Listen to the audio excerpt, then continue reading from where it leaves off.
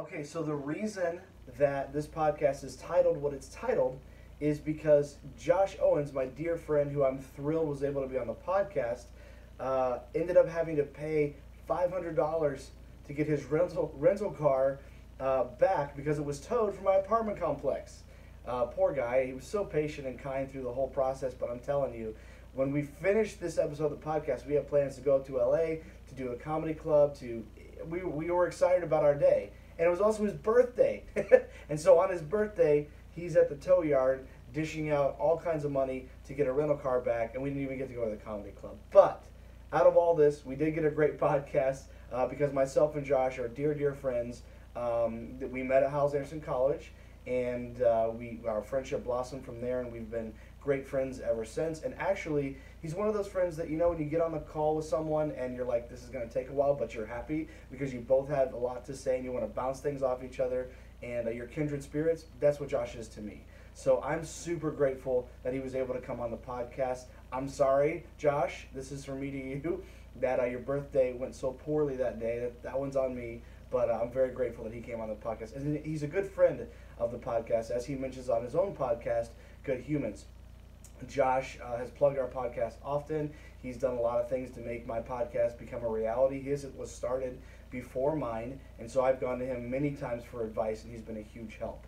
But so to get to the meat of the podcast, what we talk about, we've got a fun Dane Cook story that you might not believe because it's a little bit out there. We also talk about, of course, tour. We both went on tour and sang for Hyles Anderson College, and then towards the end of the podcast, we got into just kind of how we're transitioning as adults now who weren't raised to understand how real life works, how the real world works. We get into, if you come from our background in the independent fundamental Baptist movement, if you grew up in any sort of a cult, or just maybe you grew up as a Christian with very, very strict rules around you, and now you're kind of exploring and figuring out what life has to offer and where do you fit in and how can you be happy, please listen to the last 20 minutes of this podcast. It will be a huge help. We just kind of delve into what worked for us individually and kind of our observations as we go through, because man, this is a process. And I know it's cliche, the journey is the destination and all that, but really that's the truth. And we talk about how to be happy on your journey, how to be fulfilled, and I think it'll be a big help to each and every one of you. So thank you so much for sticking around for another long intro, and please enjoy this $500 episode of the Not Your Mother's podcast with my dear friend Josh Owens. My name's Stuart. This is my good friend Josh Owens, and this is the Not Your Mother's podcast. Cheers, my friend.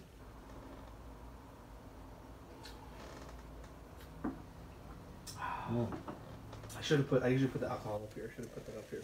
It's good. So, this episode has been 2 years in the making, something like that. Sure. Yeah. It's been a while. So, Josh has his own podcast and was definitely a big part of inspiring me to start a podcast, and a big help in just figuring out the logistics of it, how it's all going to work, what to look for, what to avoid. You've been a huge help, and as you say on your podcast, a great friend of the podcast. So I want to say thank you for that.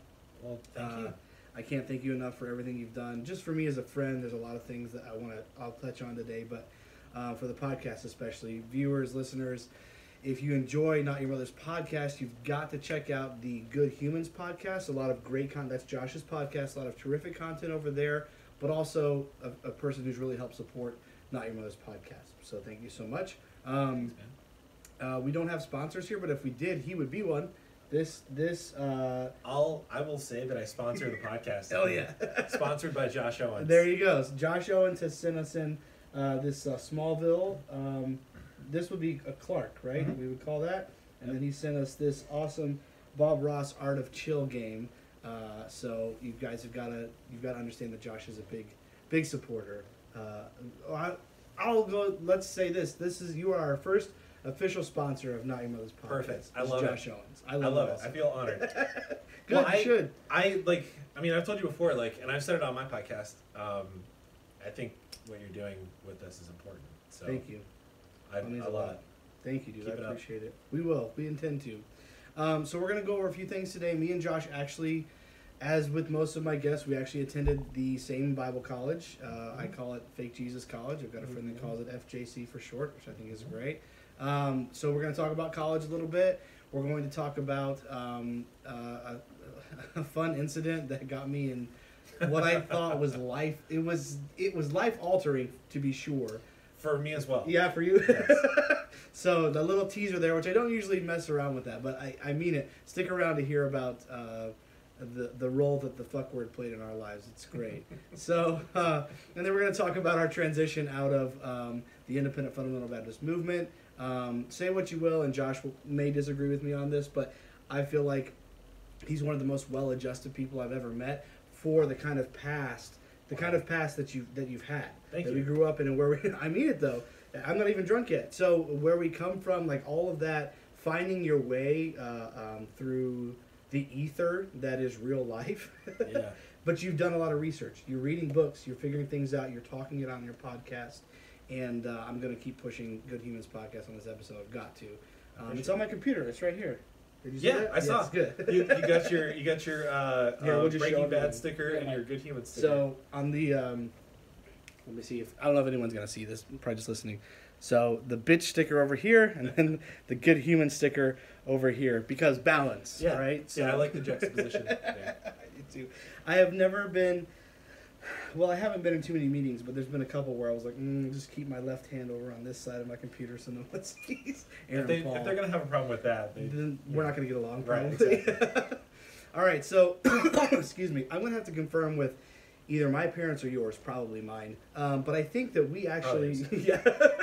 No offense to your parents, but we actually met. I think we met when we were children. When you guys were on the East Coast. And I could be wrong, like I said, I'll have to confirm with my parents. But, and again, that's something that neither It's of us have like a possible. vivid memory of. Yeah. We're like, oh yes, I remember from, but I think we did. But the time that I really remember, because this is how I like to kind of intro the guest on the podcast, the time that I really remember meeting Josh was at Hyles-Anderson College. And I honestly don't have, my first memory of you is not probably the first time that we met. But the first memory I have of you, I knew of you. So I knew of you. You're from HB, and so you have. I was one of those HB punks. But I think there's something to be said for that. There's kind of, I'm sure there's more than two, but as I remember, there's two kind of variances for HB. I remember your type, and I remember Chris Johnson, which I'm not going to talk a lot of shit on, but maybe a little bit. Yeah. He was in my class. Yeah, he was yeah. in my graduating See, class. but I was close. So you've got the hardcore people that believe the Bible and right down the middle and doing their thing, and then you've got someone like you who's, I get away with a few things. I don't get in as much trouble I as was other mostly kids. a good kid, but but not all the way. yeah. So that's what I remember. But I remember we were sitting. I'm trying to remember whose car we were sitting in. It might have been yours, or it might have been. It wasn't Joey's, because I've crammed in that Cougar before. Yeah. And that's not a Cougar, not that kind of the car. So. Yeah, we didn't get that crazy in college. I didn't. I didn't either. Good for you. Yeah. More complications down the road. Yeah. But we were sitting in someone's car, and I wish I could remember who it was. But we were either listening to or burning. No, we weren't burning. We were listening to Signature Sound. I remember that. And that's my first memory of I think I remember this. I think it was my car. Was it? Yeah. Was your car red? No. Oh, if it was red, it wasn't my car. Okay. But I don't remember. I mean, again, I'm having trouble recalling. I had a gray Ford Escort for a long time. Maybe that's what it was. Todd, was it the same one? Todd had like a newer Ford Escort. Do you remember that one? Though, he had Yeah, a I white do. one. Was it like Yeah. that, or was it older? It was. an I think it old was Escort. older. Okay. Yeah, it was like the real boxy. Gotcha. Sharp corners. Maybe that's what we were sitting in. I don't remember. Yeah. But that's my first memory of you. I do remember that. So I was gonna say I'm Yeah. I'm terrible at this stuff. I'm terrible at like remembering the Oh, my first time I memory's meet shit. somebody. Okay. And you talked with like people on the podcast Mm-hmm. before about like college and different things.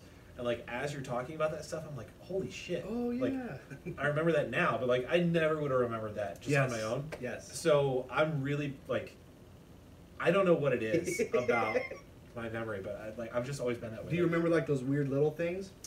Yes. Yeah. So like I Same here. remember exactly where I was the day of the incident.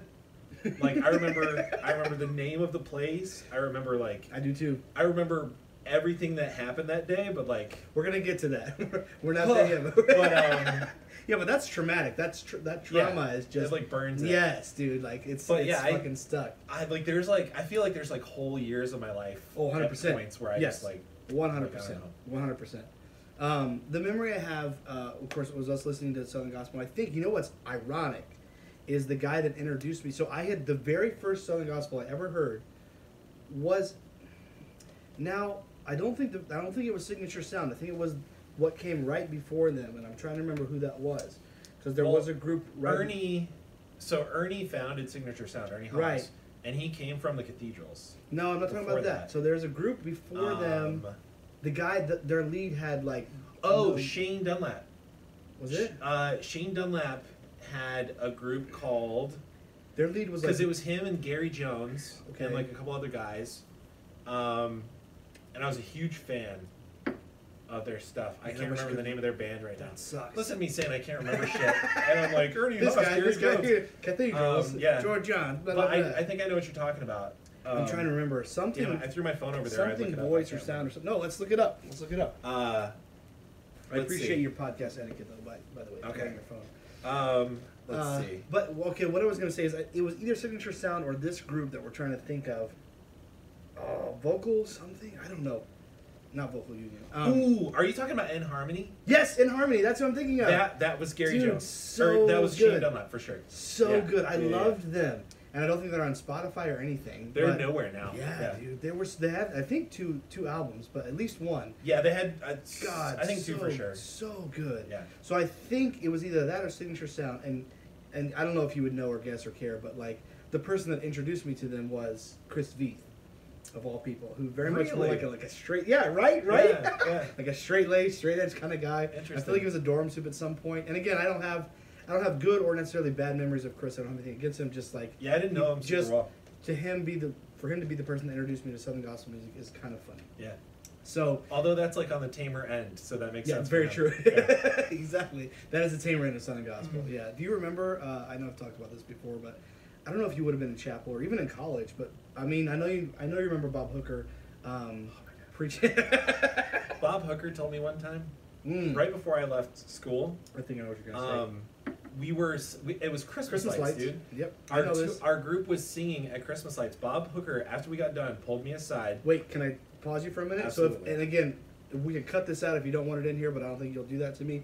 I feel like I know we've talked about this before, and I feel like when this happened, you were kind of having your top of the world moment.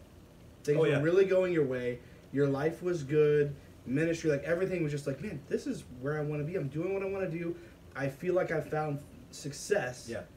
And then Bob says, I was feeling good. And Christmas lights is our big that's a big event. Christmas activity. It's huge for the college. Like it was a dating activity. So like you would take a date and we would go and see like the romantic Christmas lights in downtown Chicago. Under chaperone. Always in the worst weather. Like it was always so fucking cold, but it didn't matter because do you know who Mary Pennington is? Oh yeah, I went to school with all of them. I took Mary. Sam, yeah. I think Sam, too. Yeah.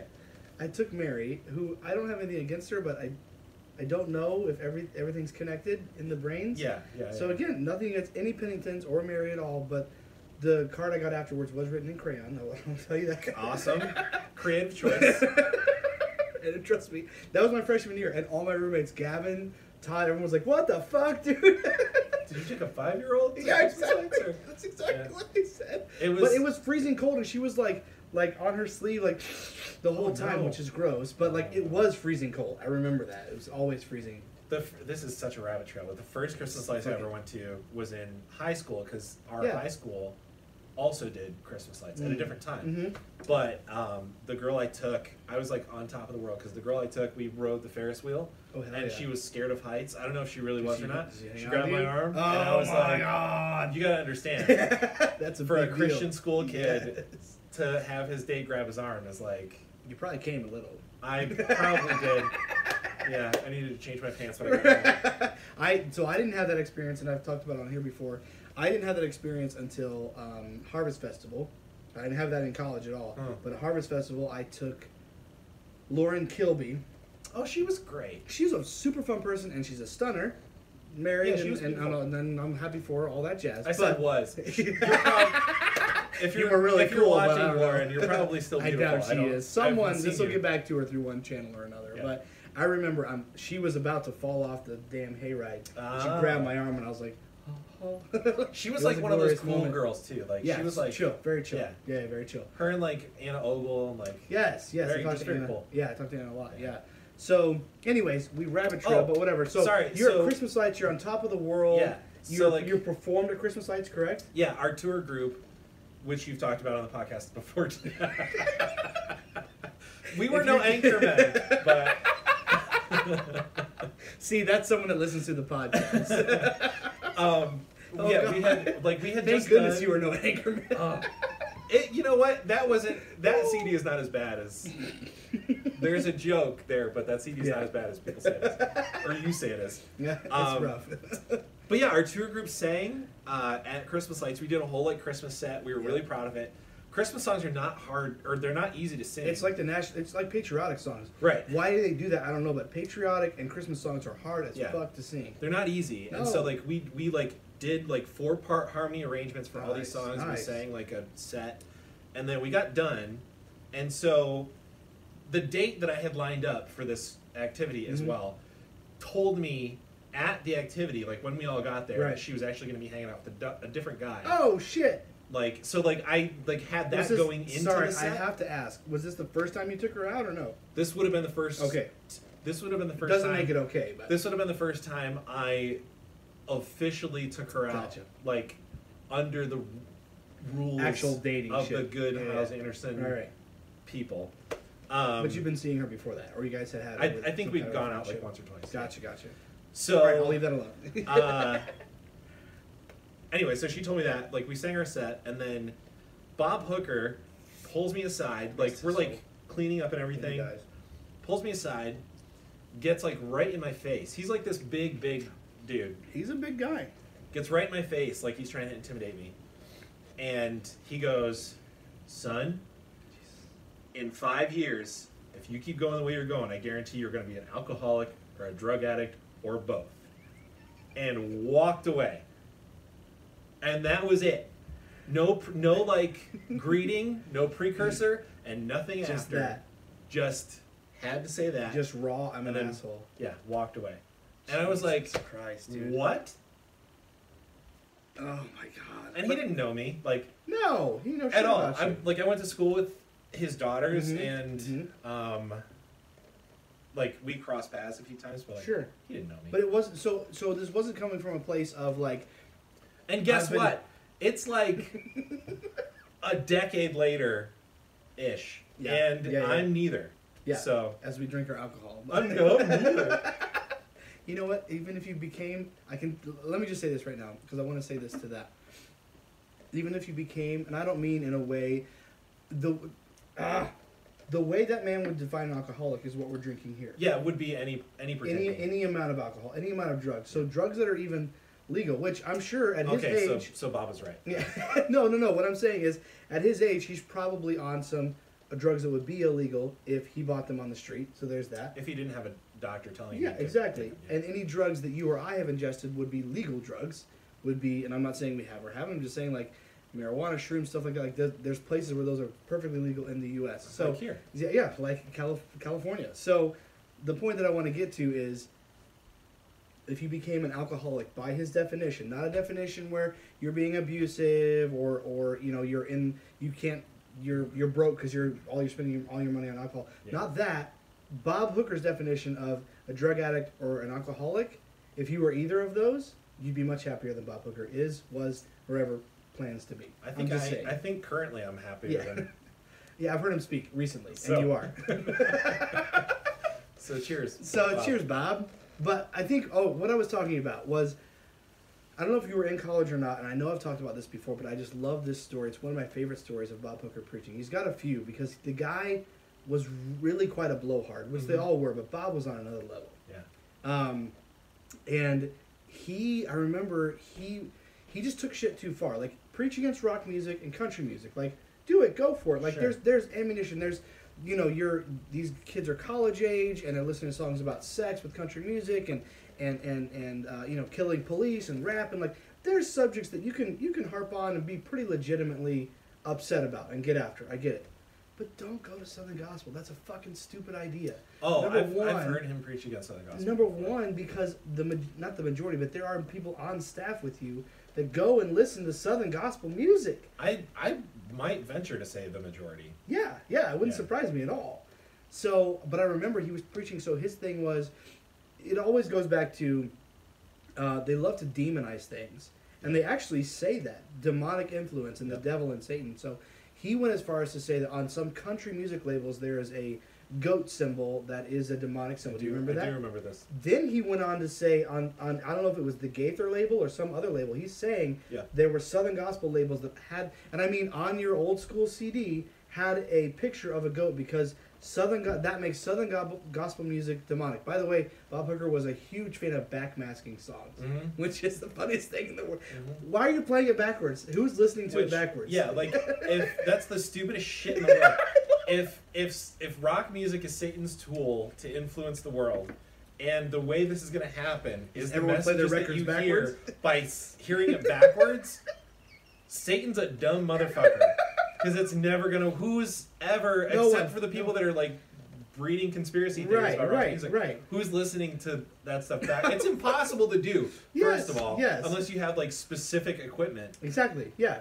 Not your average user is not like, let me listen to this backwards and see what the fuck's going on. Now, all that to say, there were a few bands that did that, just, like, as a joke. They had fun with it, but, for sure. Yeah. At any rate... It was just always really funny. It's hilarious. Even back then, I was like, who... I'm like looking down the road. I'm like, who's listening? Do you listen to it backwards? Yeah, I don't listen to that's it me. backwards. Yeah. But I remember him preaching, and he put I don't remember. I've got the DVD. I've got all Ernie Haas's Signature Sounds original DVDs. Once we got rid of who did we get rid of first? I think it was Roy. Right. Oh yeah, Roy. Roy Webb went first, and then Ryan. And then Ryan. Yeah. Once that started happening, I was like, and I don't have anything against Ernie or the group, and it wouldn't matter if I did. He's never gonna see this shit. But like. Once those guys were gone, I was like, the mystique isn't there. Because I got to go see everyone but Roy at, Richie Lopez was there, Manny Robles was there, at fucking Navy Pier. It was awesome in the ballroom. Oh, that's awesome. They did a great job. I had tickets to go see them once, and something happened. I didn't get to go. Damn. But, yeah, I had to sneak out of, like, that was I didn't even tell. I was dating at the time, pretty seriously. I didn't even tell her. Like, I told no one. Crazy. Well, I told Bobby Perry, but that's so crazy. It's so stupid though, right? I had tickets to go see Wicked once, and my mom said she was going to turn me into the college if I went, so I didn't go. Anyways, Bob's preaching, and he's preaching against country music and rock music, and then he starts on Southern Gospel, and it starts getting quiet, or Jordan Comstock would speak up in the back, and then he pulls out the big screen, and he puts one of Ernie Haas's Signature Sounds videos from one of their music videos on. Were you there? Do you remember this at all? I do remember this. Dude, I loved that moment because he played, I think it was a Cathedral song because Ernie does that on every album. Yeah. I think it was Trying to Get a Glimpse, if that's the title. Oh, yes. I think that's what it was. Yes. So he plays that. That's one of their jazzier... Yeah.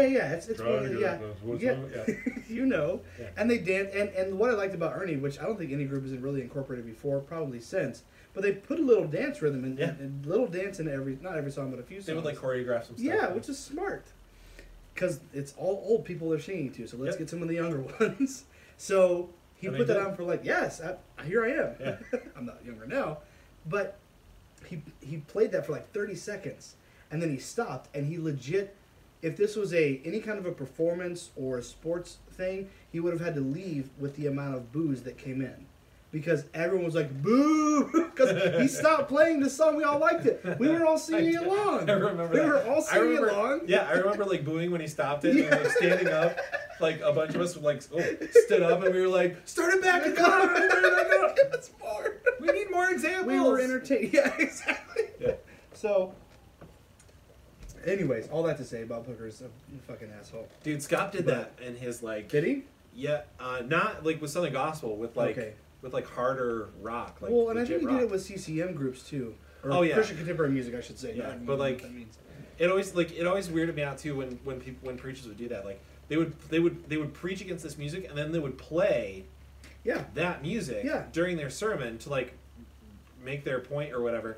And I was like, hey, sorry, hang on, let's go back again. Like if hearing this music is inviting like demons into my soul, yes, essentially, like you. then if I get possessed right now, that's on you, bro. Yeah, you did that. So I love it. Yeah, that's crazy talk. Well, so we'll talk about. We'll talk about college a little bit more here. But I do want to. One thing on that, like the demonic possession, that's my favorite one. It's like this music is possessing you. Like, no, I just want to dance, or I just want to whatever. Like, I remember, I think it was on tour, but Nick Coates was our bass. Nick's phenomenal. I asked him the other day, like, dude, you need to get back into Southern Gospel. Like, you really have, like, he's got a low register, not just in the morning.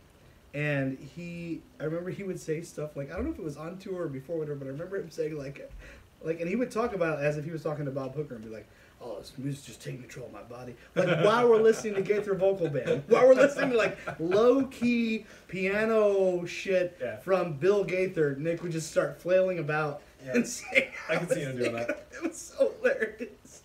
But I do remember that vividly. But, there's a lot of memories from college, I'm sure. I think I remember you and Joey being this is going to sound funny, but it's the truth, the bad influence that I needed. And bad is in air quotes. Yeah. Because you guys introduced me to, and people are going to hate on me for this, and I really don't give a fuck. And I haven't listened to all their new album yet, so it may be shit. I don't know. Rascal Flatts, a lot of good Christian contemporary music, Southern gospel music. And and they got to a point with Joey where he wasn't even introducing me to stuff. I would just give him requests. Like, I need this album and this album. Yeah, Joey was like your music dealer. Yes, dude, he was awesome. I loved it. And I remember me and him and Gavin met up there's a Starbucks across from the mall, or was it Starbucks? Yeah, it was Starbucks. Yeah, it's the first place I had a green tea frappuccino. That was the good one. I stole Todd's green free. Wow, is that doing that to me? Are you trying to say free green tea? Green tea frappuccinos. Okay. Todd's green tea frappuccino is very hard to say right now. So I remember stealing his frappuccino, but that's my biggest memory from that Starbucks. Aside from meeting Joey, me and Gavin. Todd had it coming because he stole ties from me. So. I love Todd. All right, I don't know if I've admitted this on the podcast before, and I will tell everyone right now. Excuse me, Todd Vaperzana is a very dear friend of mine. I just went to see him over Thanksgiving this last year, and I have instructed him not to watch this podcast because I don't think it's going to be beneficial for our friendship. That's probably true. Yeah, at any rate. And but if you do, I love you. That's not a dig at Todd. I love Todd. Todd loves me, and there's that. I don't know if I'll edit that out, but I might. At any rate, Todd stole a lot of things, and I was with him when he stole many of those things. Also, I stole things from Todd. I only stole one type of thing, because I won't say Todd was rich, but I was more broke than Todd was in college. Fair enough. To the point that he had a drawer where he would keep all his quarters. Oh, yeah. And I needed quarters. Laundry. And so I took quarters for laundry out of Todd's drawer. I'll never forget that. At any rate, me, Gavin Corwin and Joey Gotti met up at that Starbucks, and we were doing the music drug deal. And I don't remember what it was, but it was just funny. Because Gavin was a dorm soup. And Gavin thought Joey was nervous, and I was like, Joey's not nervous at all. He doesn't give a fuck. Like he's asking me what music I want and giving it to me, and that was it. He's just it was good. But you guys were a great influence on me. We were the off-campus. Yes, off-campus students. Yeah, you get away with shit. Yeah. I couldn't. You were off-campus and you were HB. Yeah, so you kind of had double blessing, if you will. We're the lucky ones. So you went on tour for Hyles-Anderson College. Also, I did. Should say also, 2 or 3 years? 2 years. Like essentially 2-ish years. Okay, gotcha. And you have a fucking album. Yeah, we made an album. So every year the tour groups all had one album, and we all had 2 or 3, 3 of the most songs on the album. But these motherfuckers, the Highlander Singing Men, which not all the, but the other 2 men's groups, we love to hate you guys. Because Anthony Collins, who ran the whole shebang, was your tour pastor, your guy, and so you kind of got the extra cool shit, and we didn't get it. Yeah, you got to go to Gaither Studios and record. Yeah, you got your own full album, not just a couple tracks on a CD. I think 10 or 12 songs. Like it was a full. Just rub it in, you know. I would like to say that it didn't go to my head. It should have though. It 100% went to my head in college. Shout out to Steve Shrine. I wonder if it went to his head. Just kidding. I know it did. No offense. It did. And Steve would tell you. He would tell you. Yeah, I bet he would. Love Steve. I think he's supposed to be like coming through my area before long. Oh man, good. I hope I get to meet up with him. Yeah, I hope you do. Yeah. The Golden Voice. Yeah. Which he was called. Many times. talented. But yeah, tour was interesting. Tour was fun, and I know I've talked about it a lot before. Probably over talked it. You know what we should have probably done was pulled out that I have my tour handbook. Oh, do you really? Yeah, we probably should have pulled that out. Oh shit! Yeah. I wonder if I could find it. Dude, that thing was crazy. Some of the stuff. Dude, that thing was crazy. Yeah. I'm remembering stuff that was in there now, like phrases you could use. Like there were certain phrases you weren't allowed to use. Oh, I believe it. Like not just like bad words, but like you like.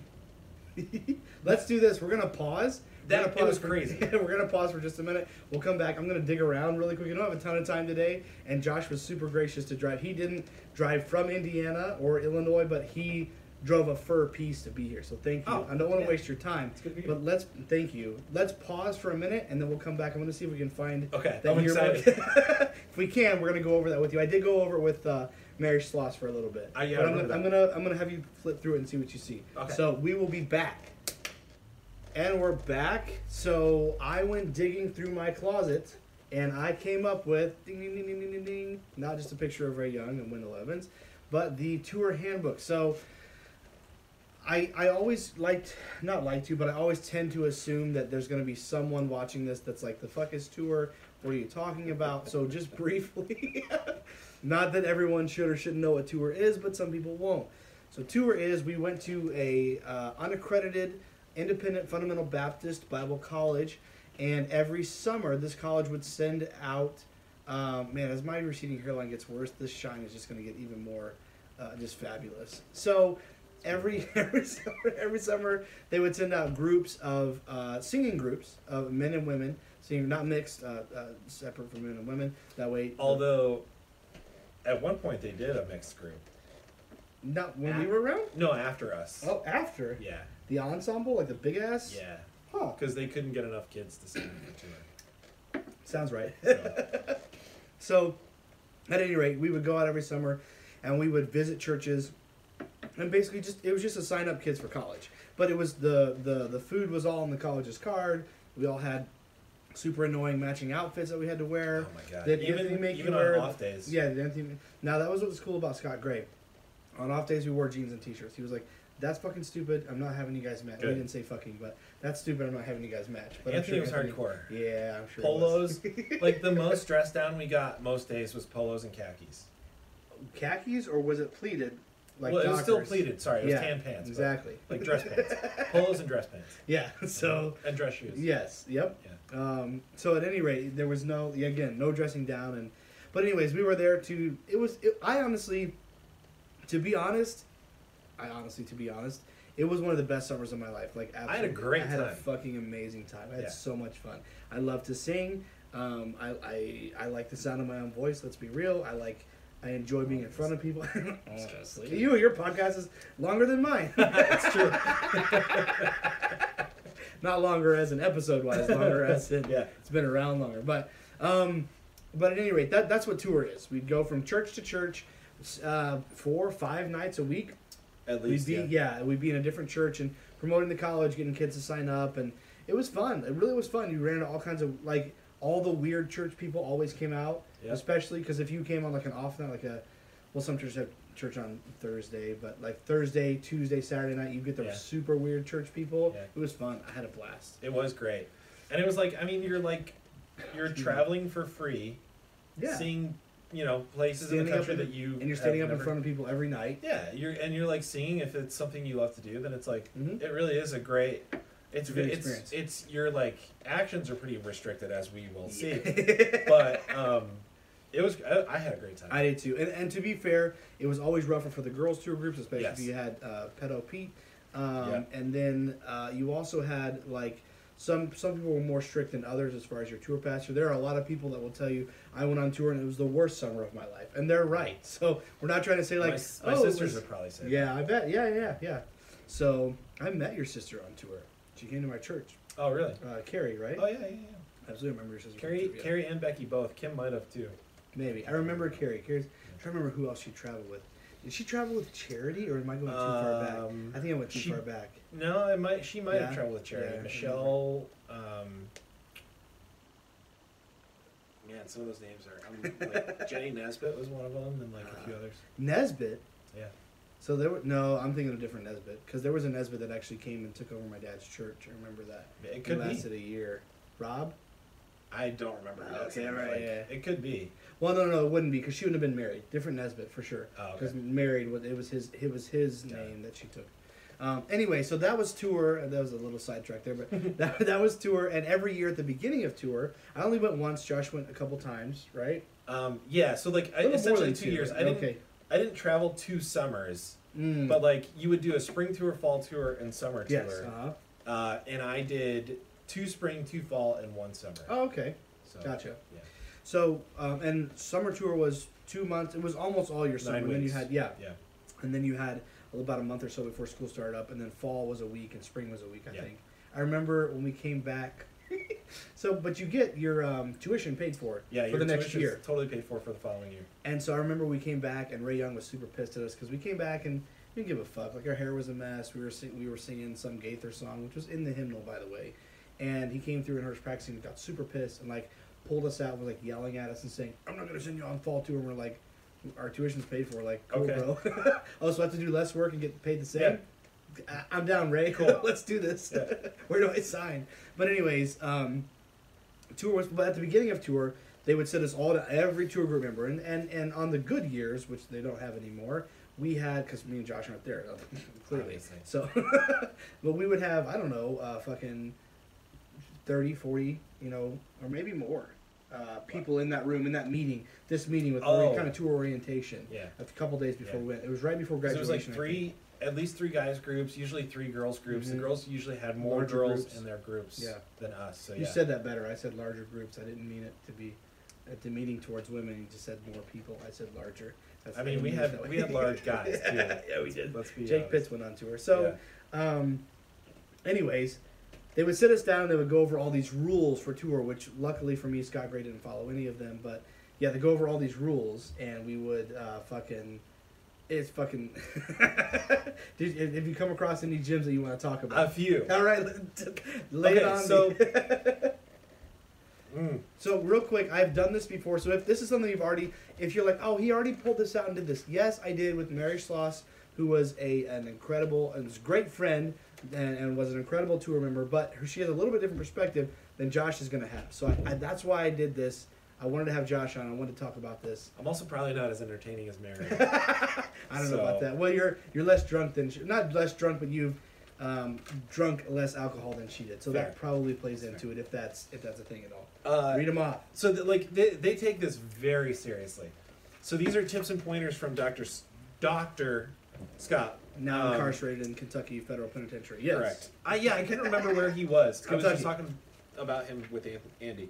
All right, so these are his tips and tricks. Could Andy not remember either? Because that's a problem. He needs to know these things. I don't think I asked him. Okay. But these are Scott's tips and tricks for how to be a successful tour member. Are you on the aggressive ones? So there's one here. I know she mentioned it that says be an aggressive listener. That sounds terrible. That sounds terrible. For both parties. Also, how? Be aggressively friendly. Be an aggressive servant. You know what this sounds like? With those reading them back now, and it's been probably a year since I've read over this, but when you read that back, what I see in my mind's eye are those intense Bible thumping kids. Yeah, that's who I see, and we had a few with of them on tour with the intense, scary eye contact. Dude, Brandon Bowser. That's who I see. Yeah. And I'll talk shit on him because I'm blocked on Facebook. He's not going to see this other thing. So. The first one that got me reading through this list is so there's 60 something of these first of all, and that's not even the whole thing. Number 25, your character got you here today. Your character will take you from this day forward for 9 weeks. Wrong on both counts, I'll just say. Oh yeah, no. My character absolutely did not. Robert Lopez got me there. Oh yeah, 100%. There's no way I went on to by the time I was your sophomore year in my recollection for me was. Sophomore year was the shit year. You're not close enough to being a senior, and you just finished the shittiest year of being a freshman. Well, you're also just realized the freshman year is everything's kind of new. So it's still youth conference. Sophomore year, you're this shit, is I'm terrible. Fucked. Yeah. And I still have 3 more years. Yes. Yeah. Yes. So what was I trying to say? So this was my junior year. So I was already a bad kid. There's no way I would have got on. There's just no there's just no way that I go on tour with my rap sheet that I had. I think I'd already had my DC meeting. Oh. So like, yeah. So like, there's no way I go on tour. Robert Lopez, bless his heart, because again, best summer of my life on many counts. Not every count, but many of them. Like, I don't go on tour without Robert Lopez. Like, when they had, because for the further down you got in the tryouts, you ended up in the activities room, right? And I remember they had Manny, or whoever's playing the piano was someone that was also trying to get on tour. Right. But Robert, like, legit scooted that kid out of the way and was like, I'm going to play for Stewart. And I was like, oh, yeah, I'm Robert's a sweetheart. I love Robert. Yeah. Love to this day. But He's anyways. the cutest kids, too. Absolutely, yes, adorable. But yeah, your character did not get you there. Not maybe there's a few people, right? There might be, no. No one. I don't think so. Maybe in the early days. Your standing got you there. Your in with whoever got you there. Yeah, exactly. Yeah, that's and if you knew somebody. Character, yeah. That's the only way I got there. So yeah, that maybe that. Wait, there was another one that said something about. So like, there's a highlighter. There's a bunch of things in here that, like, what I was talking about, like, you're not allowed to have inside jokes. You have to, like, be careful about, part like, of one someday. Yeah. Sound great. You're not allowed to, like, smirk and, like, roll your eyes and stuff like that. There's literally one in, like, you can smile but don't smirk. Right. And because who's going to distinguish that? Yeah. There's literally one in here that it's 2 words. It just says, or 3 words. It just says, don't ask questions. Yeah, well, that's the mantra. Hiles Anderson College, the place to be, also don't ask questions.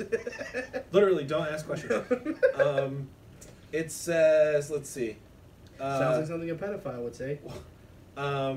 It hits on this thing of private jokes a few times, but this one says, watch your humor, no bathroom or sexy jokes, no private jokes in public.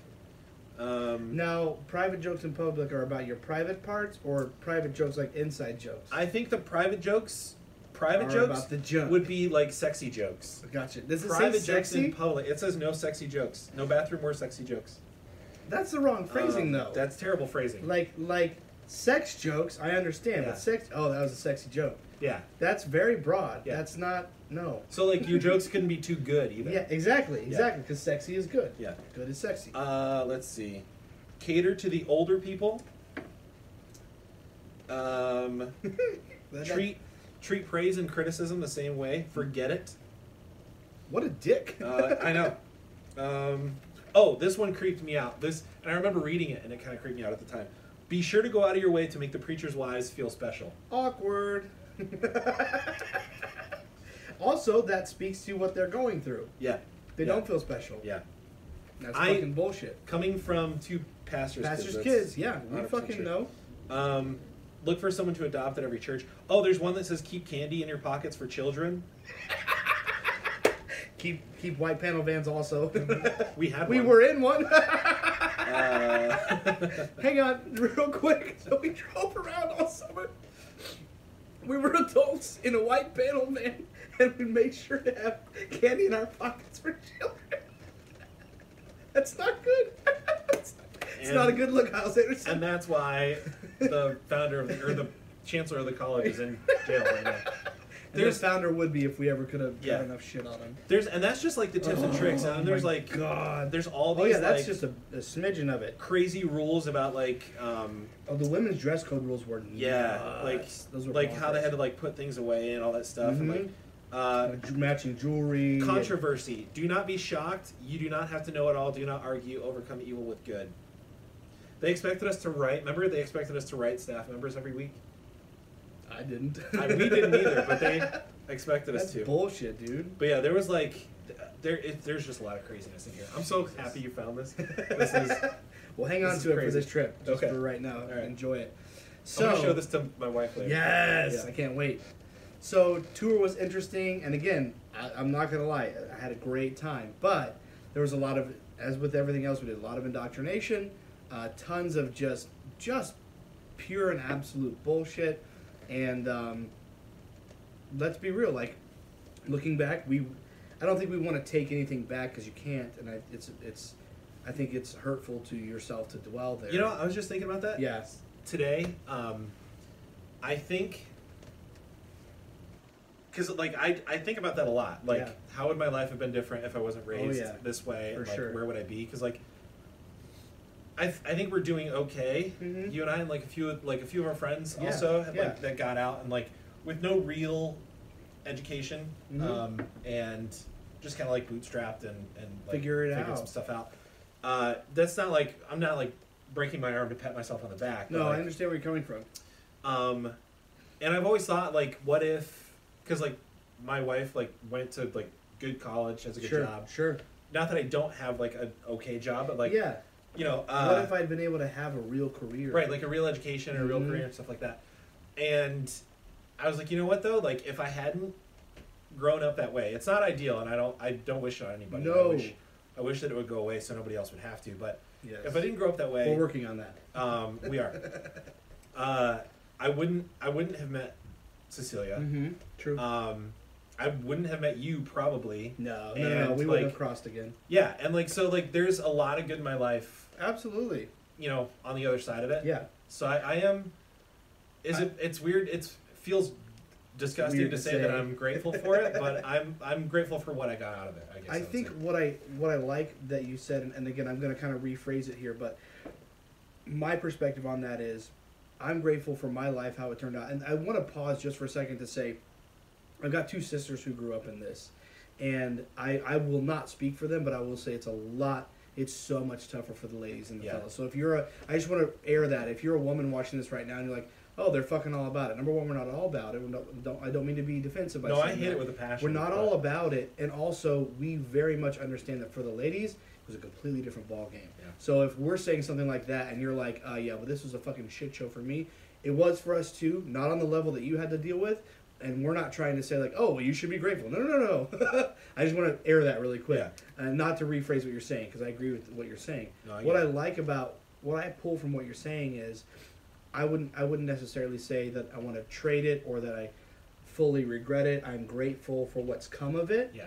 But I don't want anyone else to have to go through it. Yeah. Exactly. That's my perspective on what you're saying, and I agree. I agree with that 100%. I couldn't agree with it more. Like I kept saying about tour. Like I had a great fucking summer. Like I had have a wealth of friends. To be completely transparent and honest, I have a child because of it. Like I have some great and amazing things because of it. And honestly, I suffer with intensive social anxiety. But going on tour, being a part of a bus route, street preaching, all that shit, I don't know if it's healthy, but it taught me to flip the switch, where I can just flip it on and I can be that butterfly and run around the room and be that person, and I can flip it off. Dude, it's crazy that you're saying that, because like I felt like that's how my personality works too. Mm-hmm. Believe it or not, like if you listen to my podcast and like we're like having a good talk here. And, hell yeah. If you know me personally, you may not think this of me, but I am an introvert. I'm a wallflower. And so like, but like I also don't like how those words get interchanged so much too, because like they start to mean what they don't actually mean. But like, just essentially all I mean is like I recharge by being alone. Like alone time is when I'm like, okay. I'm me. I can be me. I don't have to put anything on. But I like being around people. It's just exhausting. I don't know if I like being around people. I don't know. So I do like it. I don't really. If it's close friends, to an extent. If it's you, as it's my family, okay. But don't take me to a party. Don't take me to a bar. I don't want to be there. I'm not really about that. Yeah, but okay, like so I do like if it's people I know. Yeah. I do like socializing. I like people, and I like being around people, and even like meeting new people in certain circumstances. It's just really exhausting. Yeah. But I've never thought of it that way until you just said it. But like I've been able to like turn on a switch where I can like go into a situation and be like, okay, time to be like social Josh, right? And then just do my 100%. thing, and then walk out and be like, oh my god, that was terrible. And then just like veg out de-stress for hours. Everything. Yeah. I agree with 100%. And again, I do want to make the statement that I don't think that that's the only way to learn that skill, because I do believe that's a skill, in my opinion. Oh, it's definitely not the only way. Yeah. But I mean, not the best way. It's the way. Yeah, no, for sure. But it's the way we did, and I'm grateful for that skill. Yeah. So on tour, you were on tour. You must have been on tour. I'm trying to think what year this would have been. 06. It would have been 06. Summer of 06. And 07. 06 and 07. All right. So you were on tour, and myself, I'm just going to throw names out here because I don't think anyone would be offended by these. One of these people, I don't have the relationship I wish I did have with them, but it is what it is. And you know who you are. So we went to, it was the same apartments I ended up in, Sherwood Lake Apartments. It was me and you. I don't think Joey was there. Maybe he was. and Cisco and Dan Peach. Yeah. And we went to Cisco's sister's house, apartment. That's where Cisco was living at the time. Yeah, okay. And we went there and we watched, I think it was Scary Movie 4. Yeah.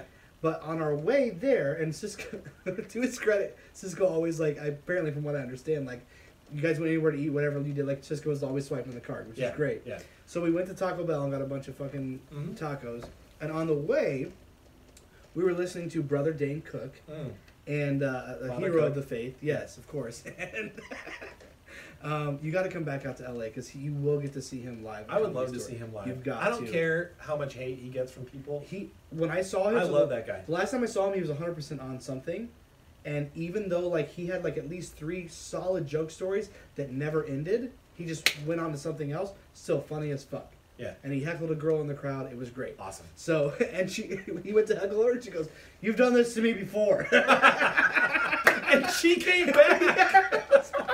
It was fucking awesome. Oh, it's amazing. It was great. Oh, and great. he was like, and he got a kick out of it too. He's like, "Oh, I have, sorry." That's amazing. At any rate, we're listening to Dane Cook. And he talks about fucking a person's name, and then he uses the fuck word in front of them. It's like, "Oh, fucking so and so." You don't remember who that was, do you? Oh my god. Okay. You trying to remember the bit? Yeah. He was talking about like being in a store or something and like seeing somebody that you don't want to see. Right. Yes. And you're like, "Oh my god, it's fucking Bill, Tom, Jim, whatever. whoever." I don't remember the name he used. Yeah, but that was the scenario that he was relaying was like, you see that person like, "Oh, it's fucking so and so." Like, I don't want to talk to them. And to preface this, I have not talked to Mark Lenentine in a long time, and I have no problems or qualms with Mark. He was a good roommate, not all the time, but sometimes, and he was a good friend. But you were on tour with Mark. It was the year you guys made the fucking CD. Yeah. Yeah. And I'm still bitter about that. And you guys were on tour, and I remember Mark called me, and whatever was going on that day, I was busy or had something going on, and I didn't necessarily want to talk to Mark. Sorry, I'm trying to turn on the screen on my computer. I'm trying to be like trying to be nonchalant, clandestine, and fuck it, I'll just address it. So, Mark calls me. I'm at home in Missouri with my folks, and we're out of college. You're on tour. For some reason, I feel like you guys were at a pool somewhere. No. No? Okay, no. okay. I remember exactly where we were. Yeah, so do I. So we were in California. Okay. Oh, that's ironic. Northern California, yeah. So Mark calls me, and I honestly, for whatever reason, I was in a dick mood that day, and I didn't want to talk to Mark. But I picked up, and I talked to him for a few minutes. I was out soul winning. Soul losing, really. I never won hardly any souls. As Bob Gray would say, "Are you soul winning or soul losing?" Losing. So, I talked to Mark, and at this point, me and you had, and again, I feel bad because I don't really remember our relationship at this point. But we had a pretty good relationship. Yeah, we were pretty good friends. We were texting. We were. And so I hang up the phone with Mark, and I immediately send Josh a text and say, "Oh, it's something in regards to, oh, it's fucking Mark. Here comes fucking Mark." And you didn't use the symbols, right? You spelled out the word. I spelled it out. Yeah, okay. Well, I guess we hadn't been texting for a while at this point because my phone broke for a while. The plot thickens. And because I was an off-campus student, I was living at home still. So I had borrowed my I think it was my mom's phone. Yeah. For like a couple weeks while I was getting a new phone. And you guys switched. Yes, and so so you had my mom's number as well as mine, because like we were talking and stuff like that. Yeah. So I'm trying to remember the chain of events because now that I'm a little tipsy, and I'm trying to remember, I don't remember it all precisely. He'll remember it word for word on his end, I know. So I send Josh that text, and I don't get a text back, which whatever. But I think I got a call.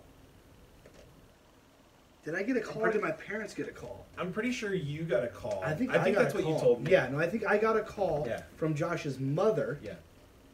And you got to remember, like, the fuck word, you just don't say that word. Like, that's the there's the holy of holies, and then there's the fucky of fuckies, and like that's at the very bottom. It's the worst. You don't say that word. Yeah.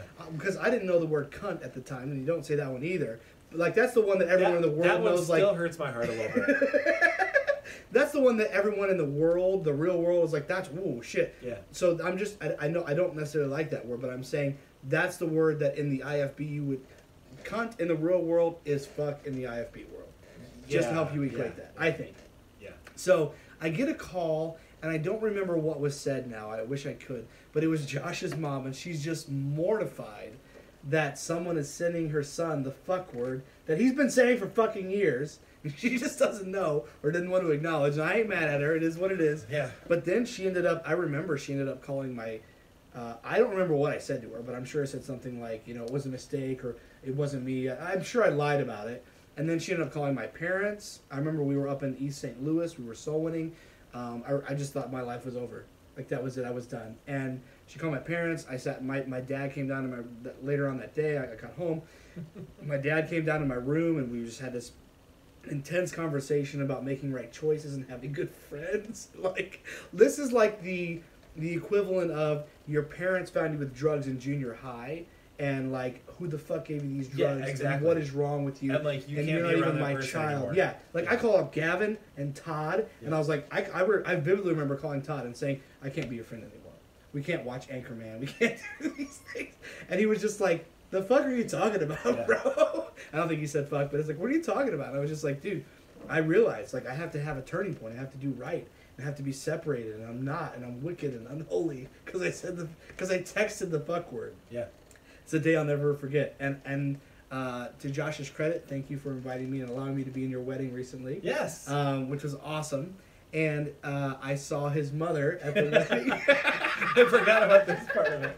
I saw his mother at the wedding. And I don't remember our discourse, our interchange, but we definitely... I didn't say the fuck word to her, but that was... Anytime I've seen her since, which I think it would be that and the reception, the wedding day and the reception. Yeah. Both times I fully referenced me and Josh's issue, or not issue, but the issue she'd had with me in the past with using the fuck word. And she's, to 100% to her credit, she was jovial about it. She laughed. Yeah. She was very kind about it at this stage in life. But at this then point, it's like years later. Yeah, on that day That what happened on your side? So I remember exactly where we were. We were in Northern California. We were at Mount Shasta Baptist Church. Damn, you remember better than me. And, well, because, like, we were, like, loading in when I got the call from you first. Oh, did I call you? Yes. Oh, shit. See, I forgot this. So I got a call from Stuart. So, like, I think what had happened was, because I had borrowed my mom's phone for a while, I had my phone back on tour. And then, but I think you still had my mom's number because, like, we had been talking on that number for a second.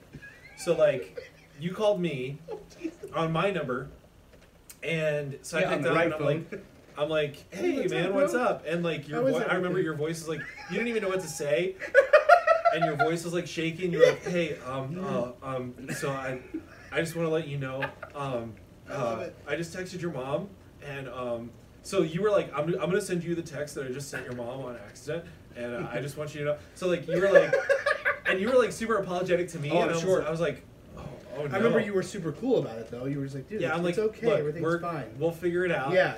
Inside, okay. I'm like, oh, my God. What did this fucker say to my mom? So you sent me the text, and I was like, oh, shit. We're fucked. Oh, my God. So then, like, while you were on the phone with me, like, we were wrapping up, and while you were on the phone with me, I got another call, and it was my mom. And I was like, okay, here we go. So I picked up the phone, and my mom told me what happened. And before she got off the phone, my mom was like, she's like, I just don't think you and Stuart should be friends. She was like, I think it'd be better for both of you if you took some time apart. And like it was like a toxic boyfriend. It was like a Romeo and Juliet situation now, where like you were forbidden fruit at this point. And I was like, and part of me was like, I'm not gonna be friends. With Stuart, just be like, because he said fuck. Because we both listened to a bit. So I explained to her like what it was from. Oh, nice. Okay. And I was like, he wasn't just like saying that. It was like I kind of remember this dialogue a little bit. Yeah. Yeah, I was like it was a comedian we were listening to, and he was just quoting a bit like. And that was definitely a big go-to. I remember back in the day, like for songs or again comedians, mostly movies. If you were quoting it, it's kind of okay. Yeah, it was less bad than if you had just come up with it. Exactly. Not to her though. Nope. She hated it still. So like for a long time, like we because then we were still in college together. Like we still talked. Yeah. But like I kind of had to keep it on the down low that we were still friends for a long time because my mom thought that you were a really, really bad wicked influence. person. And it was probably more the other the way other around. way around. 100%. I wouldn't You know, my have known who parents- Dan Cook was without Yeah. you. My parents at one point thought that Joey and Cisco were a bad influence on me. And I told them That's fucking straight awesome. up, I was like, Nope, it's I gotta the be way- completely honest, it's 100% the other way around. So, Dude, I love it. but I yeah, love Mount it. Shasta Baptist Church, we were loading in. Oh my god. I remember the suit we were wearing because it was hot that day. Jesus. And for some reason, Mark was our clothing coordinator. Yeah. And so Mark picked the heavier suit of the two for whatever You reason. would, Mark. It was this really heavy, like dark blue, like yeah. gangster looking pinstripe, white Yep. pinstripe suit. And I remember that one. I Yeah. didn't have it, but I remember it, yeah. Good times. Man. And then during the service, I'm just remembering all this stuff. Yeah, now. yeah. During the service, Robert did two things that super pissed off Anthony, our tour chaperone. Yeah, or whatever. and Robert is your pianist. Robert was the piano. Yes. Robert Lopez was the pianist. Love him. Yes. So always. one thing was one of the songs we had in our set list was a hymn, Mhm. and they sang it during the song service. Oh shit. And so like we had already planned it, and so Right. like you know, common sense would be like, well, Switch it out. yeah, you would switch Or don't out. do it. If you know, and like we had like 20 or 30 songs that we knew, Yeah, so like you we could- could have just like switched it for Or you could something have just else. not sung it and make it even easier. Right, but he didn't switch it out, and so Oh, we, were, Robert. we were all looking at him, and like he was like the quarterback, so like we Right. were all looking at him. Yes. He didn't switch it out, and so we were like, okay, I guess we're doing this. So like, and then we did it. Oh, that's awesome. So Anthony was like pissed about that because he was like, why did you? It's exactly how it sounds, by the way, people. Just so Yeah. you know. like Kermit when he's mad. But then Accurate. the other thing Robert did, which like sort of threw us all off and like pissed us off, but one, again, I'm letting it go to my head again. Yeah. One, we were good enough to pull it off, but two, we all knew it because we listened to it a million times because we listened to Southern gospel music Yeah. every day in the van. Mm-hmm. But like Robert started playing the intro to like it's the really famous Gaither song. Fuck, dude. So it's in the hymn book then. No. Oh, it's not. No, but it's like one of the like, it's one of the really really big ones. It's one of the classics, and I can't remember the name. Oh of it. no. But anyway, he like You know it the was- bridge? Give me the bridge. No, nothing. No, I can't remember. Ah. But Okay. it, like we all know the arrangement. You know it. Yeah. Like by heart by this point because we've all heard it many times. So he just and we had never. This was not part of our set. We had never sung this song before. What the fuck? Together. And he just started playing the intro Oh to my it god. for like one of the songs we were supposed to sing, and we're all like, The fuck are we okay. gonna do now? So we all know our parts. You figured it and out. Stuff, so we just like went into it. I went okay, but Anthony was not happy about that. well, at all. plus you're adding a level if it's Gaither. Like there's, I mean, probably Yeah. Anthony was okay well, we with did that, a lot but- of Gaither. Well, what Jordan did for us. But did you have Jordan or no? No, No, you didn't. Yeah, yeah. Who was your baritone? You were the baritone. I was the baritone. Okay, and Steve was. Steve the was golden lead. voice was your lead. Yep. Who's your group? Andrew Koblenz was our Mark- tenor. Mark Lennon. Mark Lennon. So Breaking Amish was Sorry. your tenor? Breaking Sorry. Amish, is that what you're telling Yeah. me? Oh Jesus, I forgot about him. He had range though. Dude, he did have range, and had he range. was such like he He's a was nice a guy. genuinely nice Yeah. guy. He was just a little strange, but it's because his family was literally He Amish. was raised Amish, dude. Yeah, His like, dad was a missionary to the Amish people. Like we might be backward because we grew up in the cult we grew up in. that guy. He was like he came from like further backward and like had to make progress. But he taught me a word Huh. that comes from like the Amish language, I guess. German, Which is it should be. it's like Germanish. Yeah. It's the word Gesehuscht, Okay. which dig means it. anytime you like do two bodily functions at the same time. So like Okay. if you burp and fart at the same time, Right. that's So if Gesehuscht. you shit and sneeze. If you shit and sneeze, it's It's Gesehuscht. Gesehuscht. It's like any mixture of two Give it or to me more one more bodily time. functions. Gesehuscht. Gesehuscht. Yeah. All right. Very So, cool. you're So you welcome. learned something today. Anyway, that Dude. was a tangent. But That's yeah. awesome. I think we and now I'm gonna feel like an asshole if I can't remember his name because we're friends on Facebook.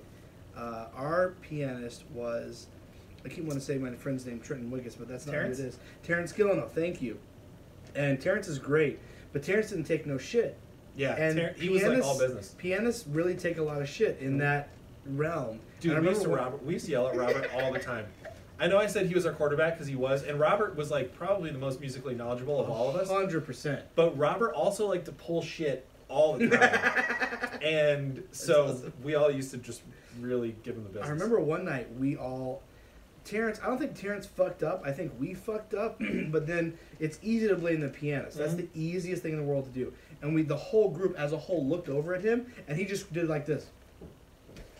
It's like, I'm not fucking playing. Fuck you guys. Like, dude, Robert and Steven used to have these arguments. Oh sometimes my God, like play that arguments, sounds but like they used to have these arguments where like they would threaten each other about what they were going to do to each other during the service. set. And Steve would always be like, "There's 4 of us and one of you. So if I turn and look at you, I guarantee the rest of us are, because they're just going to wonder what's going on, and then it's going to look like you're the one that screwed up." And Robert's like, "I'll get up and walk out." And you would too, I believe. So it was always like I never That's got to see awesome. any of that actually happen. But That's a bummer. it would have been fun to see who would have. It was like chicken. 100%. Yeah. An intense game of chicken. What? I probably have mentioned it before. How much time do we have? We're gonna get close here. Oh, we're doing good. Okay. So I think the most embarrassing thing that happened to me. I want to hear one or two of your embarrassing tour stories, but I'll lead with mine. I remember one night. I feel like we were at Nick's home church. We were in North Carolina for sure, and I think North Carolina. And I remember we stood up. We did our first set of like 3 songs, and I sat down. And I don't think anyone told me. I just figured it out. And I looked at my crotch. Oh no! And we were wearing the it was navy blue suits, and I was wearing bright orange boxers that night. No. American Eagle bright orange stripes. And I looked down, I'm like, motherfucker! Like, I was standing out there in front of the whole auditorium. Were you? With What my part did you orange. sing? Well, okay. So our group was funky. We had 2 leads. Oh right. I don't know how that happened. Yeah. But me and John Mingy were lead. So Okay. I sang lead. So you were probably in the middle, right? Either way, coming up and going down. Oh, that's true. But at least standing up At there, you least might if I have was been in behind front the of the pulpit. pulpit. Yeah, let's hope. Yeah. But dude, Oh man. That's and bad. Jordan, and then the that's the most embarrassing. I want to hear one or two or a few of yours. But I do remember once we got on the road, and it was kind of like we had our like 13, 12, however many songs, and but then after we got on the road, Jordan taught us like 5 more Gaither songs. Yeah. Once we got going. Dude, Jordan was another one that was like low key, super talented. Very talented. Yeah. Robert and Jordan.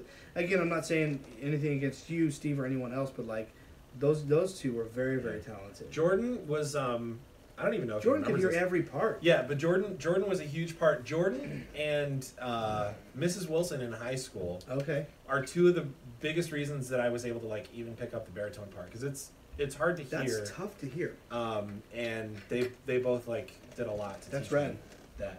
Give me you got an embarrassing one for me? I actually just told this story to Cecilia the other day. Good. It's not embarrassing as much as like this speaks to like the level of craziness Yeah.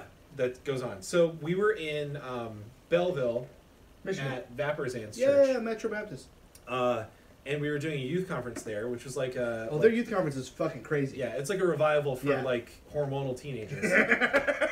So we get in So there. it's all bad. It's like prime recruiting time. Like Oh, we're yeah. like recruiting, like filling out Because they applications bring, left and right it's for the not college. just that church. They're bringing kids from other youth Yeah. groups from all over the All over. Midwest are coming. Yeah, because John's a big deal. Yeah, and he's an awesome guy. Like it was a good time. Yes. He took really good care of us. But Yeah, they do. um, Do you remember what they gave away that year? They always give away an animal. Sometimes it's a donkey, Yeah. a fucking goat. I can't remember what Todd gave away last year, but Todd always, whatever he gives away, it stays in his backyard Oh, for the week before. it was it donkey. a donkey? It was I like a think I was miniature donkey. there. Yeah, I you think I might was have there been. for the donkey. No, I wouldn't have been there then, because that would have been 06. But you might have just come out for it. I don't think so. Maybe, I don't know. I don't know. Anyways, But we were there, and like so like they had like started this thing where they had like all these like little plush balls that they would just like throw around the auditorium. And Dave Aberger was there, and he was Dave's like the a huge fucking worst. instigator. Weren't you like with him for a while? I was right down the street from him. Okay. Yeah. He's in Lakeview. I was in Morley for Got 2 it. years.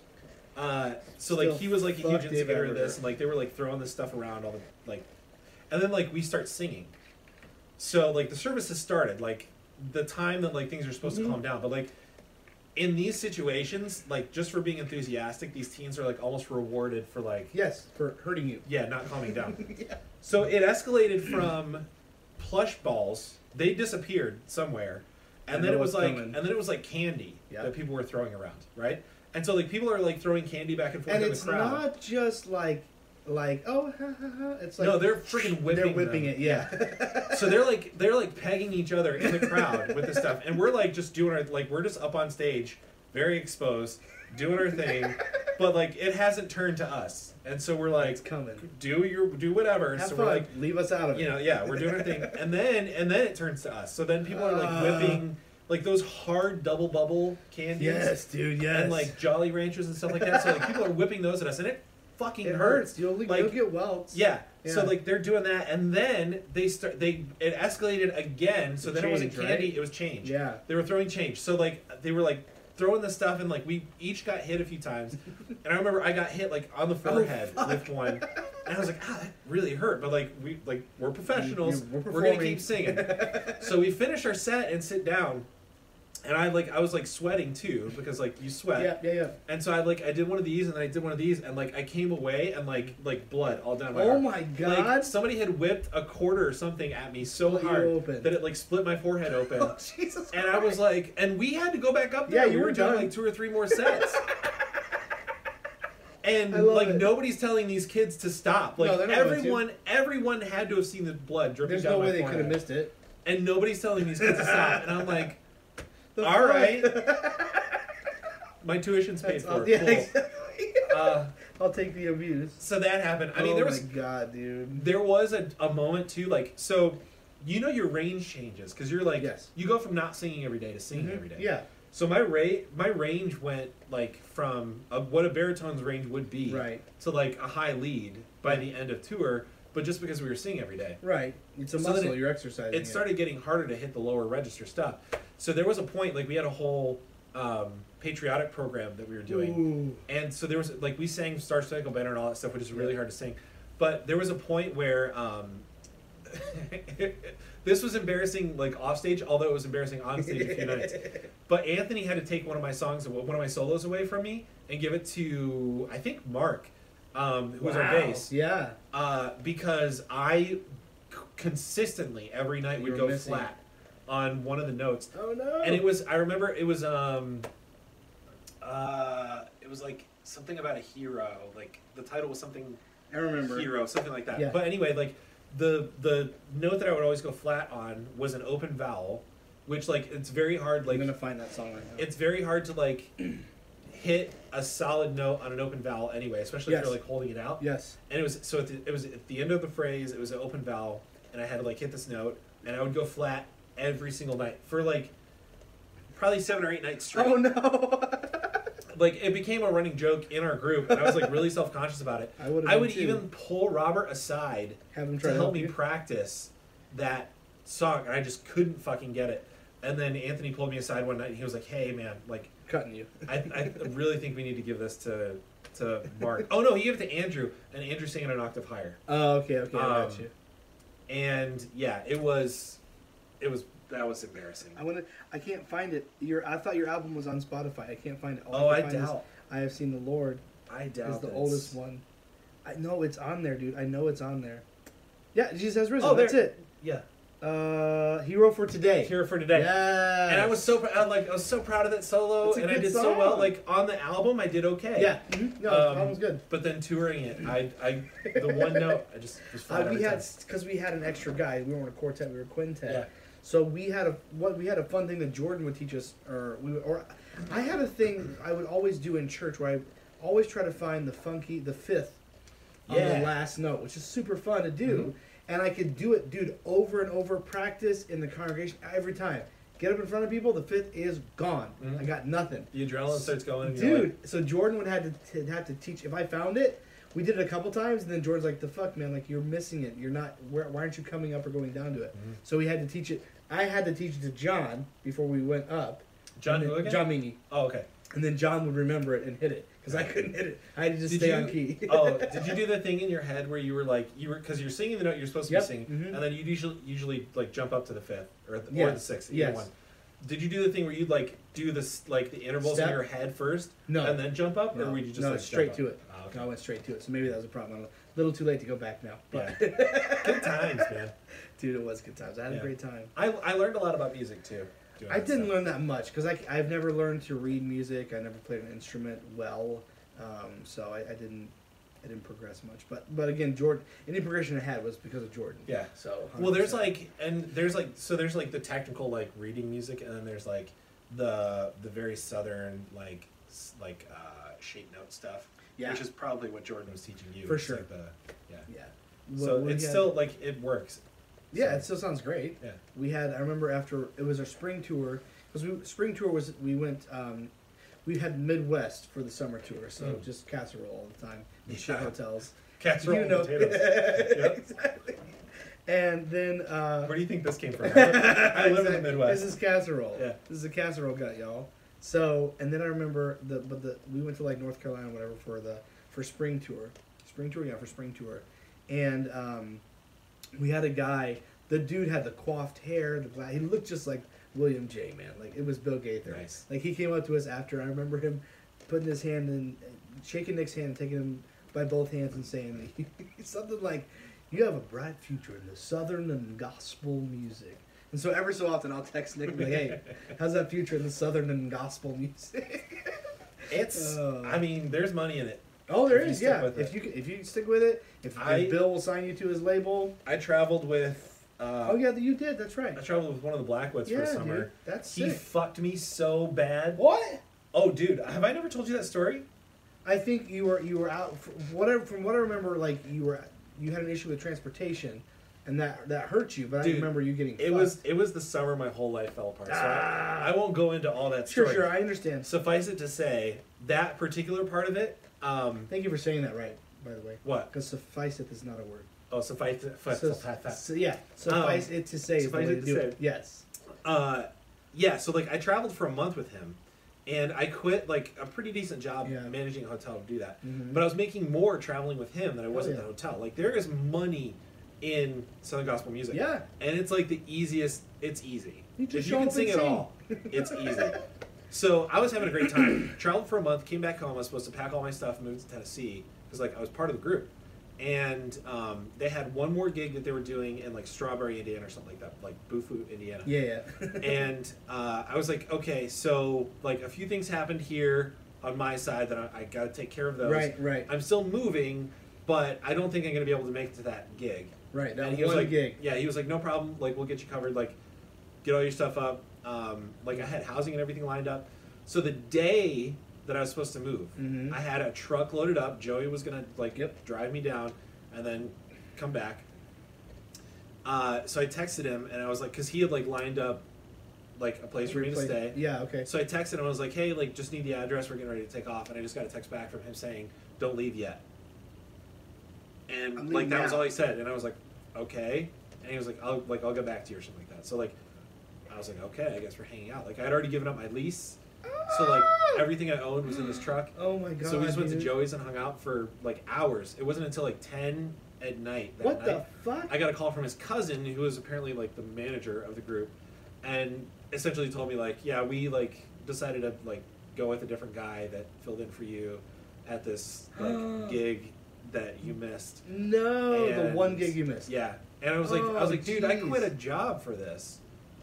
And like gave up my apartment and everything else. And he was like, sorry, I hope we can work together in the future. I was like, well, We no, can't. we can't. But Because you're a dick. yeah. So he fucked me Dude. really bad, but Dude, that sucks. yeah. I That's know all I have that. to say. Like, there's money in. But there's money in Southern Yeah. Gospel. I'm sure he's still doing great. Oh, I'm sure he is. All right, so we stayed on tour longer than How I did we thought get would. there? I don't know. Wow. But I wanted to speak to, and we'll probably start wrapping it up with this. But I wanted to speak to the fact that I have been, listening to your podcast, and then we have conversations. Man, I can't. When I call you, I need to like. When I need to budget that time, and I don't. Same when I call you. Yeah. It's always at least an hour. Yeah, easily, Yeah. and it's great. We have great conversations, but I think and I said this to you earlier, I feel like you're very well adjusted for everything you've been through. I think for both of us, we're under. I think my opinion is that we're understanding that we're on a journey. This isn't a destination. Not a destination, is a journey. I know it's super cliche, but it's true. I feel like it's most especially for us because of everything we've not so much gone through, but where we come from and all the indoctrination and just trying to relearn who we are, what we want, and where we're going. That's a big task. Yeah, and you have to reset it as an adult. Yeah. deprogramming is a huge. Yeah. It's a very real struggle. Mm-hmm. I agree 100%. So anytime we have our conversation, it's always like, that's why I wanted to do this podcast. That's why I felt like we had to while you were out here. It's just, and I've been on your podcast 2 or 3 times, I think maybe more. For which I'm grateful. But I wanted to have you on Not Your Mother's because I wanted to at least speak to that. And I'd like to ask you, I know starting a podcast for some people might sound like an incredible undertaking, and it is if you're going to keep it going. But getting started wasn't as difficult as I thought it was going to be. Yeah. And so whether it's, and this is, I'm going off on a tangent, but whether it's starting a podcast, seeing a therapist, or talking to someone that you can just speak your mind freely to without worrying about judgment, one of those 3 outlets I think is incredibly necessary to help you move forward. I think everyone should have it, but I think me especially, I've needed that, whether I knew it or not, to move forward as a human being, as an adult, as a parent, as a functioning member of society. What's something you would say, whether you just want to maybe echo that, you don't need to, or something you would say like, man, this, what I take from you is reading, I think is, my opinion, has really helped you adjust, figure out who you want to be, where you want to go, all that jazz. But would it be reading? Would you want to recommend something? Or would you just say like, there's something else, another facet that's really helped me figure out what I want in life? Wow, it's a good question. Because we were told, I know, I didn't write that down, because we were told what we wanted. I think what I'm trying to get at is, for the entirety of our youth and much of our young adult life, we were told, this is what you want, now figure out how to get it. Yeah. Or, what you want is the mysterious will of God, and we're not going to tell you how to get it, but you'll figure it out, but you have to do this, and this in order to be able to figure it out. Dude, speaking of what we want, it's funny that you mentioned that, because and that you mentioned reading, because I just read something. Like, the end of the day, at the core of like what every single one of us want, and like when I say this, you may not agree. You guys may not agree, but I guarantee, like, after you think about it for a while, you'll at least sort of agree. All any of us want is to have the thought, and it be true, oh, this is where I belong. Oh God, it's a beautiful thing. Whether it's like, if your main focus and goal in life is to make more money, that's not what you want. That's not really what you want. Like, the thing behind the thing behind the thing behind the thing is you want to be like, oh, this is where I'm supposed to be. This is where I belong. This is find your place. Yeah, this is where I should be. And I just read that the other day, and I was like, wow, that's good shit. So true. But like so I do a lot of reading. That was Rob Bell. Okay, cool. Wrote that. Like, so I think I've read everything Rob Bell has written. Yeah. And I hesitate to be like, this person has answers, because like we grew up in a very like person-centric cult. Man worship, everything's black and white. Yeah. And I think that's a bad road to go down, but like if you find somebody that's helpful to you, then soak it up, I think. Yeah. Oh yeah. There's a reason that like mentors exist. One thing I want to dovetail on with that, sorry I'm interrupting you, is I've found that I find people for seasons.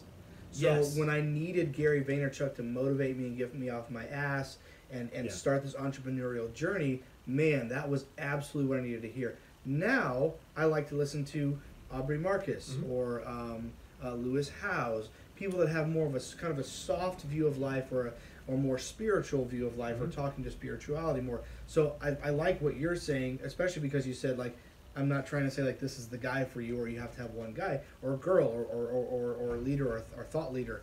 It's more of what works for you right now. Find that person. You don't have to attach yourself to them. You don't have to wear their clothes or subscribe to their podcast, but find someone or something, because it's out there. I guarantee you. It is. It's going to help you find the perspective that you know you need. And when you find them, it clicks. It's not a, man, I keep searching and can't find it. No, you'll find it, and you'll know when you find it. Yeah. One of the biggest things I had to learn is, like, truth can come from anywhere. Yes. And truth has kind of become my, like, obsession. Whether it exists or not is not the point to me. I, like, depending on the day, I'll tell you I think it definitely does, or it definitely doesn't. It's fucked. But that's why I got this tattoo. Yeah. Like, it's like, show us. I think this, like, there you go. Am I I pronouncing it right? Veritas? Veritas, yeah. Nice. It's just truth in Latin. But Okay.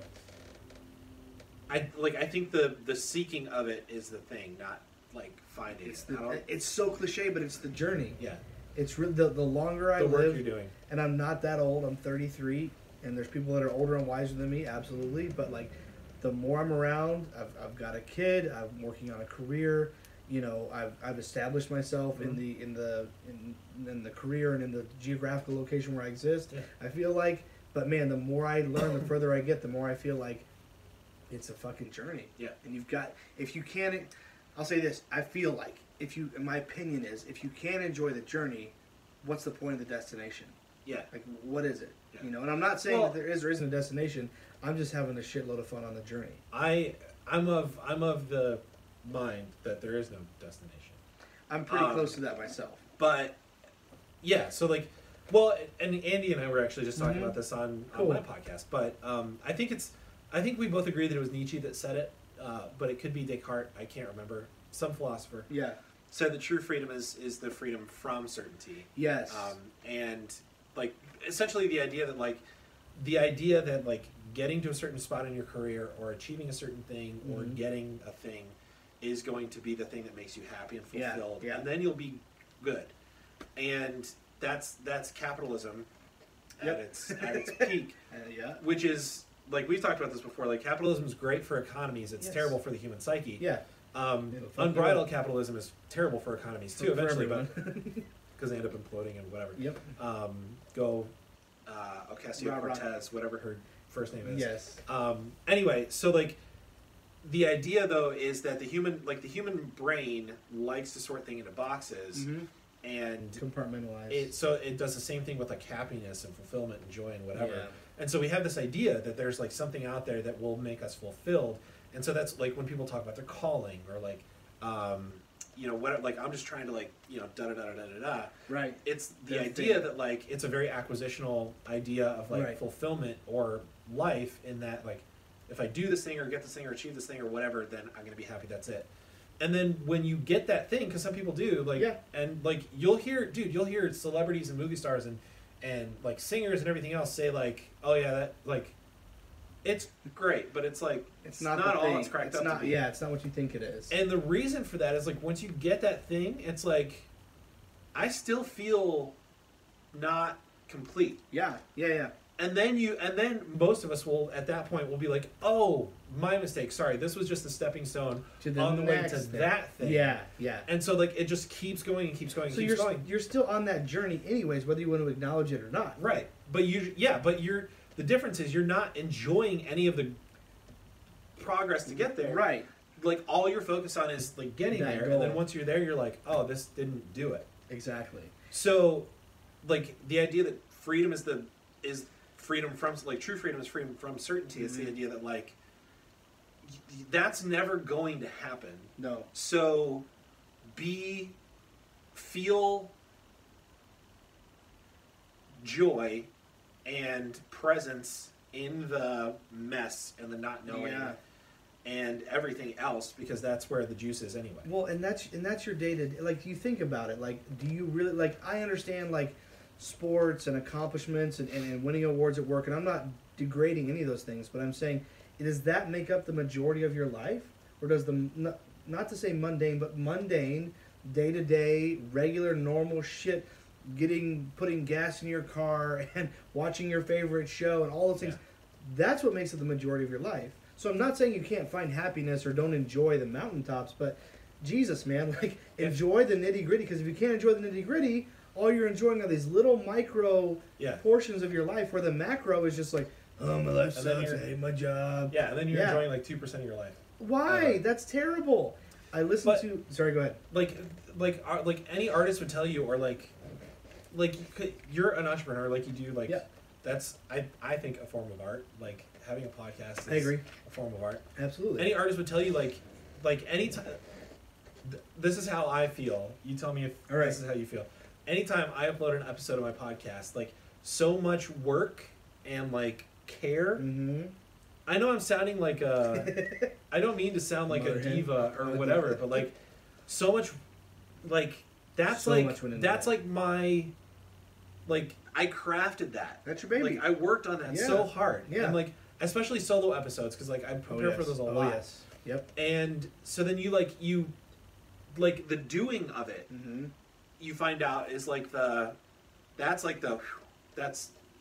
I'm never more alive than if I'm like singing or like doing a podcast. Yes, 100%. So then you do it, and then you upload it, and you send it off into the void of the internet, and you don't know if it's connecting with anybody. Yeah, it's just out there. Yep. And so you're essentially like it's sending a very away vulnerable thing. Yeah, you're sending away like a piece of yourself, and then like it's just out there. And then, like, the time after it's completed and done and, like, out there, it's like the pastor at my church that I go to sometimes, Arlen. I love Arlen. He it's the Monday blues, like, after a Sunday. After a great church service on Sunday, like, you, like, poured your heart out on Sunday. Huge letdown the next day. And then on Monday, you're just in the absolute the day depths. after Christmas. Right, exactly. Yeah. But it's, like, you find out that's, like, it's because the making of the thing... It took so much That's the thing. Yeah. And then once it's out there, like you're not like, oh, I made a thing, I'm all good. It's no, I got to make more stuff. Make more things, and also how was that thing received? Yeah. Did anyone like it? Did they hate it? But like, if you get hung up on like how it's received, you're never gonna. It's true. I did in the beginning. That's a dark hole. I did in the beginning, and I'm not saying I'm special because I don't anymore, but I really don't. Like, I put it out there. If you like it, cool. I try not to, and I think you're better at it this point than I am because like I still like I remember I called you one day and I was like, what kind of like numbers do you get? Just out of curiosity. That was a long time ago. I'm trying to figure out like what my progress is and stuff like that, and you're like, I don't fucking know. And I was like, I remember I was like, oh, okay, and in my head I was like, you what? You don't fucking know.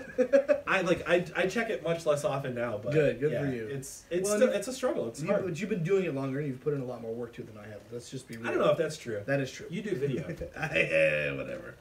I think there's a podcast I listen to on occasion called The Magic Hour with Mercedes Terrell and Jade Bryce, and they're incredible ladies, and they consistently mention having a liquid truth. And I just like the concept of that. And I'm sure I'll get it wrong. They've said it more eloquently than I will here because it's a part of their mantra for both of them. But it's this thing that's like, it's your truth, but I don't know if malleable is the right word. It's your truth, but it can transform. It doesn't, and that's not to fill yourself with lies and think that you're always right. It's not a means to an end or to make you feel better about yourself. It's just like, hey, it's okay for your truth to be this today and that tomorrow. And they don't need to be polar opposites. They don't need to eclipse one another. But they can be. But they can be, and they can be different. And there's an old interview from Robert Downey Jr.